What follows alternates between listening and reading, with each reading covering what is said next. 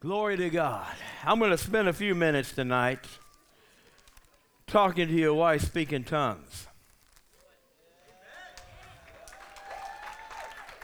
I don't know how long ago it was, but I ripped these out of a Bible during a Sunday morning message. How many remember that? I said, you guys don't believe this part, so I just ripped it out, threw it on the floor. It wasn't a cheap Bible either, by the way. But that's the way a lot of people do about certain subjects in the Bible. I don't know why they left these pages behind the thing for me to look at all the time. Whatever. Maybe someone wanted me to do it again. Amen. But one of the things that a lot of Christians ignore in the Bible, or they've been taught wrongly, is speaking in tongues. It is vitally important, the days that we live in. Now, I know, the reason why I said this, I was talking to somebody recently, and they were sharing how God moves on them and different things, but they haven't spoken tongues, and they don't know if they need to or whatever. And to be honest with you, there have been a lot of good evangelists, a lot of good pastors that have been powerful preachers. And because of whatever denomination they brought up in, they did not recognize the importance of speaking in tongues, or tongues had been passed away. They don't do that anymore. That was just for the apostles. Or they use some other, reasoning because they don't understand it with their mind, the importance of speaking in tongues. But it's right there in the Bible. Hallelujah. I know that I remember hearing about Billy Graham, and he was of the Baptist persuasion. And nobody knows for sure that he didn't speak in tongues or whatever. But I remember Oral Roberts sharing a testimony that him and Billy was close. Now, you have a Pentecostal charismatic preacher and a Baptist evangelist. But they loved each other. How many of you know we can get along? Amen? We can get along with other people of other denominations. But there were times, every time that Oral Roberts was with Billy Graham would ask Oral Roberts to pray for him. So he'd start praying for him, and Billy would say, no, in tongues. He'd pray. I know it's powerful. You know how to do that. Hallelujah. So we need to respect and understand that maybe your persuasion growing up taught you against it, or you don't understand it with your mind. It's something that you can't capture with your head. It's a heart thing. So I want to share some scriptures with you and give you kind of an illustration of what it's kind of like. So if you can bear with me just a few moments. Amen. We might be here till midnight. Hallelujah. Who was that? You want to come back to the sound booth? You got to watch these people in a sound booth because they're drunk half the time. With that new wine. Matthew chapter 3, verse 11. I'm just going to take you some scripture, so that's really what counts. It's not my opinion. But it says, I indeed baptize you with water. This is John the Baptist. Jesus was coming, or he was announcing Jesus. He was a forerunner of Jesus to prepare the way for Jesus. So John the Baptist said, I baptize you unto repentance, but he who is coming after me is mightier than I, whose sandals I'm not even worthy to carry. He will baptize you with the Holy Spirit and fire. Glory to God. He will baptize. A lot of churches nowadays, you wouldn't even know it. Hallelujah. John said Jesus has something different in store. He's going to baptize you with the Holy Spirit and fire. Hallelujah. The Message Bible says with a raging fire. with a raging fire. There's something in your bone you just burn. You can't contain. How many of you experience that? The overflow where you can't contain it. Amen. Not many of you raising your hands tonight. You're going to get it.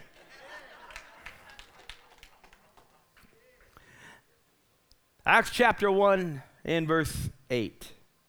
The Passion Translation says, "But I promise you," that Jesus is talking to his disciples. He's about ready to ascend into heaven, and he's leaving his disciples to carry on the work of the ministry. But before he goes away, he says, "I promise you the Holy Spirit will come upon you, and you will be seized with power. You will be my messengers to Jerusalem, throughout Judea, and the distant provinces, even to the remotest places of the earth."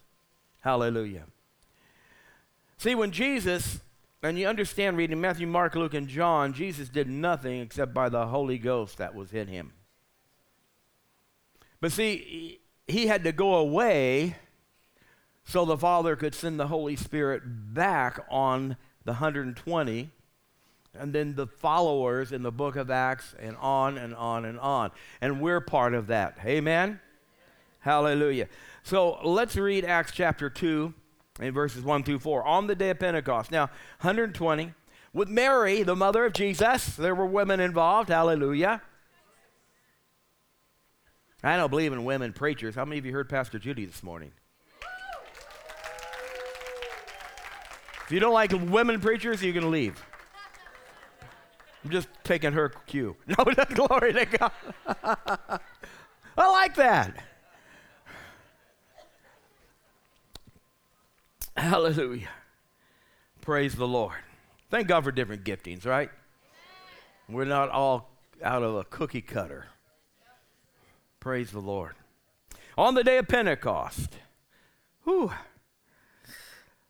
when it was fulfilled, when time came, all the disciples were gathered in one place. Suddenly, they heard a sound of a violent blast of wind rushing into the house. Wouldn't that be wild if all of a sudden we had an indoor hurricane? Messed up some of your hair. Blew your hats off. Whew, glory to God. Amen? See, the thing is, we're kind of used, some of you are kind of used to these kind of services, but the 120 had never been in a place or experienced what they were about to experience. Hallelujah. It said the roar of the wind was so overpowering, it was all anyone could bear. Verse 3, then all at once a pillar of fire, remember Jesus baptized with the Holy Spirit and fire, appeared before their eyes. It separated into tongues of fire and engulfed each one of them. They were all filled and equipped with the Holy Spirit and were inspired to speak in tongues, empowered by the Spirit to speak in languages they had never learned. Hallelujah. And I could go through different experiences where other Christians, they were Christians, but they had not yet. In fact, one place the disciples went to, and they asked, have you been baptized in the Holy Spirit? And they said, we don't know anything about that. They were followers of Christ, but they hadn't yet been baptized with the Holy Spirit. And they were baptized, they laid hands on them, and they were baptized, and they spoke in tongues. That's how they knew they were baptized, because it happened to them just like they did in the upper room, the book of Acts. Amen? Chapter 2, verse 4. Hallelujah. So every time you see the Holy Spirit being poured out in the book of Acts, there were accompanying tongues that followed. Amen? All right. Why then was tongues given to us? Let's look at Romans chapter 8, verse 26. Romans chapter 8. Now, this is so important because God is wanting to give us a prayer language. And even though many of you will say, Pastor, I speak in tongues, But are you praying in the Spirit enough as you ought to? Come on now. In Romans chapter 8, verse 26, it says, likewise, the Spirit also helps our weaknesses or inability to produce results. That's what it means in the Greek. You're not producing results in your prayer life. For we do not know what we should pray for as we ought, but the Spirit himself makes intercession for us with groanings which cannot be uttered with your articulated speech. In other words, words that you can't, well, I need to pray for Aunt Susie, but I don't know how to pray for Aunt Susie. I don't know how to pray for Uncle Fred. I know he needs to be prayed for. I have an urgency on the inside of me to pray for this one or that one or for our government or this, but I don't know. And the Bible says here that the Spirit himself makes intercessions with groanings which cannot be uttered. And it says in verse 27, now he who searches the hearts knows what the mind of the Spirit is, because he makes intercession for the saints, for Uncle Fred, amen, for you, for your children. See, some of you have been praying for your kids and you don't know how to pray. And you said, God, help them to behave. Amen. And you look at all the outward stuff that's going on, but you don't know what they're fighting on the inside, but the Holy Ghost does. That's why if you allow the Holy Spirit to pray through you, he searches the hearts. He knows what's going on. Hallelujah. God is all-knowing. He searches the hearts and knows what the mind of the Spirit is, because he makes intercession for the saints according to the will of God. And this verse 28 goes on to say, and we know that all things work together for good to those who love God, to those who are called according to his purpose. Now, a lot of Christians that don't believe in speaking in tongues will take this scripture. Oh, we know that all things work together for good to those that love God, that are called according to his purpose. Amen. But they don't obey the verses before that. Praying in the Holy Ghost, praying in the Spirit, praying in tongues. That's what it's talking about. And if you have a prayer life praying in the Spirit and in tongues, you know that all things work together, because the Holy Ghost has just been praying for you, not according to your head, but according to God's perfect will for you. Hallelujah. 1 Corinthians chapter 14. See, the Corinthian church got it. But Paul had to come in and correct a little bit. So chapter 14 of 1 Corinthians is kind of an explanation how to have church. Amen? How many of you know that if I would just get up here and start speaking in tongues, you guys wouldn't know what in the world I was talking about? See, chapter 14, Paul is dealing with that problem, because they were all coming to church, and the teachers and everybody was speaking in other tongues. Come on now. During the old service. And you know, the Apostle Paul had introduced the gifts of the Spirit, prophecy, tongues, and interpretation. And there are some things that we need those gifts for, to edify the church or build up the congregation. And there have been times when prophecy or tongues and interpretation has come forth in the service. And that is according to the rules that the Apostle Paul laid down. Amen? Let everything be done decently and in order. But the Apostle Paul did not leave out the importance of praying in tongues. He says, let's get this now in verse 2, for he who speaks in a tongue does not speak to men, but to who? To God. For no one understands him, however, in the Spirit you're speaking mysteries. In other words, you have a hotline to heaven. And the only way that I could compare this to was to the code talkers. Could you put that picture up? I don't know if you've seen the movie Wind Talkers, but it's a good war movie, action movie. And let me just read this. It says, a code talker was a person employed by the military during wartime to use little-known language as a means of secret communication.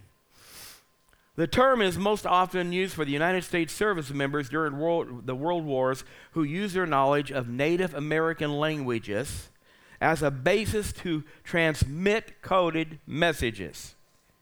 Hallelujah. There were somewhere between 400 to 500 Native Americans in the United States Marine Corps whose primary job was to transmit secret tactical messages. Let me say that again. Their primary job was to transmit secret tactical messages. And I'm telling you right now, when the Bible says we don't speak unto men but unto God, we speak mysteries, we are speaking, glory to God. Let me say that again. Oh, hallelujah. Secret tactical messages that cannot be interrupted by the enemy or deciphered by the enemy. Hallelujah. We are speaking in God's language. Hallelujah. And I don't care, no demon in hell knows what we're speaking when we're praying in other tongues. Hallelujah.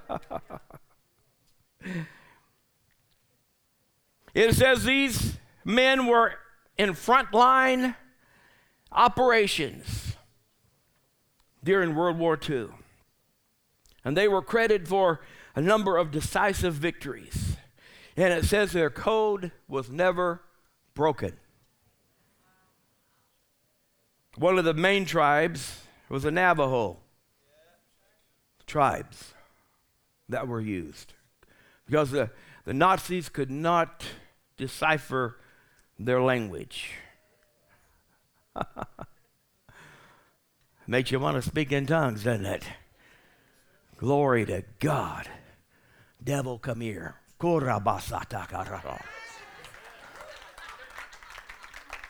Hallelujah. It says that you don't speak unto men, but you speak unto God mysteries.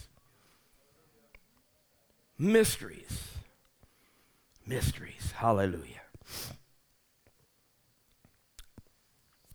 So 1 Corinthians 14, verse 14 says, for if I pray in a tongue, my spirit prays, but my understanding is unfruitful.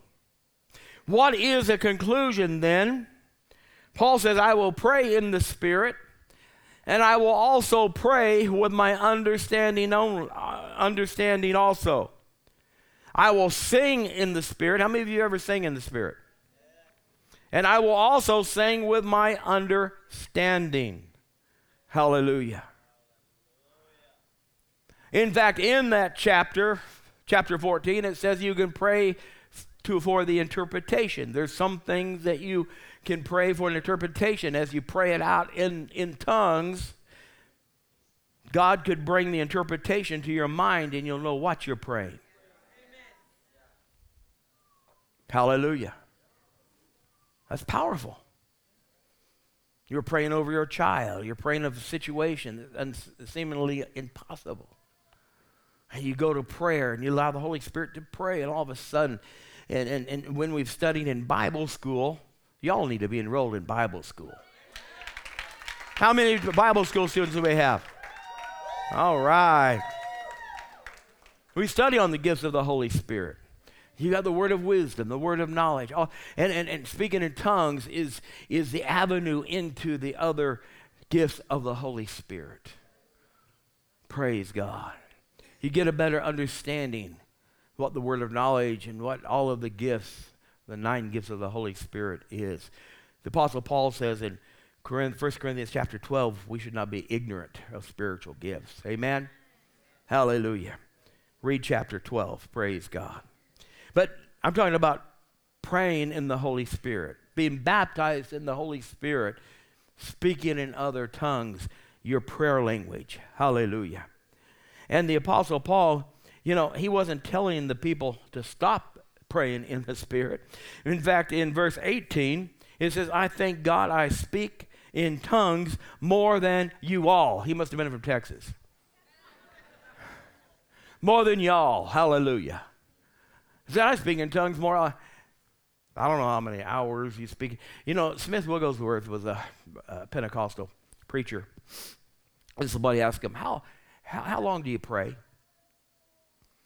He says, I don't pray long. He says, but I don't go 15 minutes without praying. He said, I don't pray for 4 hours straight, but I never go 15 minutes without praying. So how can a person do that? Praying in the Spirit. You walk down the aisles of Walmart, people think you're crazy.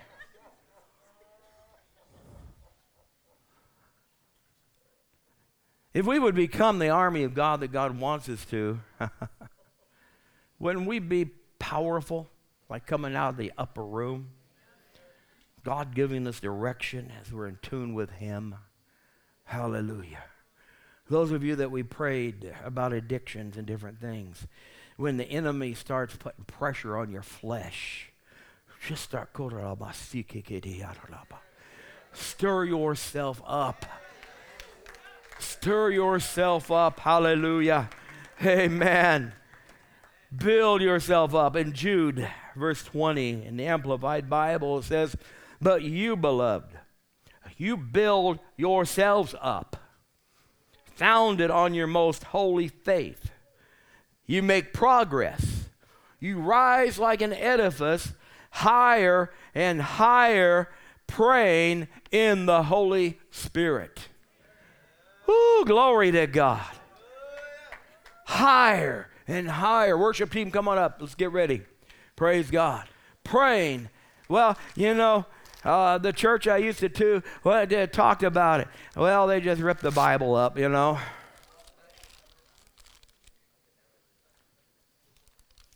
Read the New Testament. Read the New Testament. Oh, hallelujah. We cannot do the Great Commission. Go into all the world and preach the gospel, Mark chapter 16. These signs shall follow them that believe. One of the signs is they shall speak with other tongues. Hallelujah. Praise God. It was in the Bible. I'm going to check it out. I'm going to find out what the Bible says. What about what God says? Hallelujah. And we're going to do it. We're going to practice it. Amen. Glory to God. Stand with me tonight. Come on. Thank you, Jesus. Hallelujah. Hallelujah. Well, you said, I don't know if I want to do that or not. Doesn't matter what you want to do. It's what you need to do. Well, I've been prayed for, and I don't know if I can do that or not. What you got to do is get out of your head. You like to be in control all the time. God wants to take control. Isn't it something that God chose to use this little thing right here as a sign of the infilling of the Holy Spirit and given our prayer language when James says this little thing is evil? Who can control it? The tongue is a deadly force. How many of you know we need to yield this deadly force to the Holy Ghost? Because the Holy Ghost can tame it. Hallelujah. You can't, but He can. Hallelujah. Now I believe right where you're sitting tonight, as we sing this, we're going to sing that song pour out the Holy Spirit. And you're going to ask the Holy Spirit, if you've never spoken tongues, if you haven't been baptized with the Holy Spirit, well, you don't know, my husband's sitting next to me. He'll think I'm crazy. Forget about him. Forget about the person next to you. Amen? Hallelujah. You need to have your own faith in God. You need to have your own experience in God. Don't worry about you. People say, you're just a fanatic going to that Living Word church. Well, you were already marked when you walked through the doors.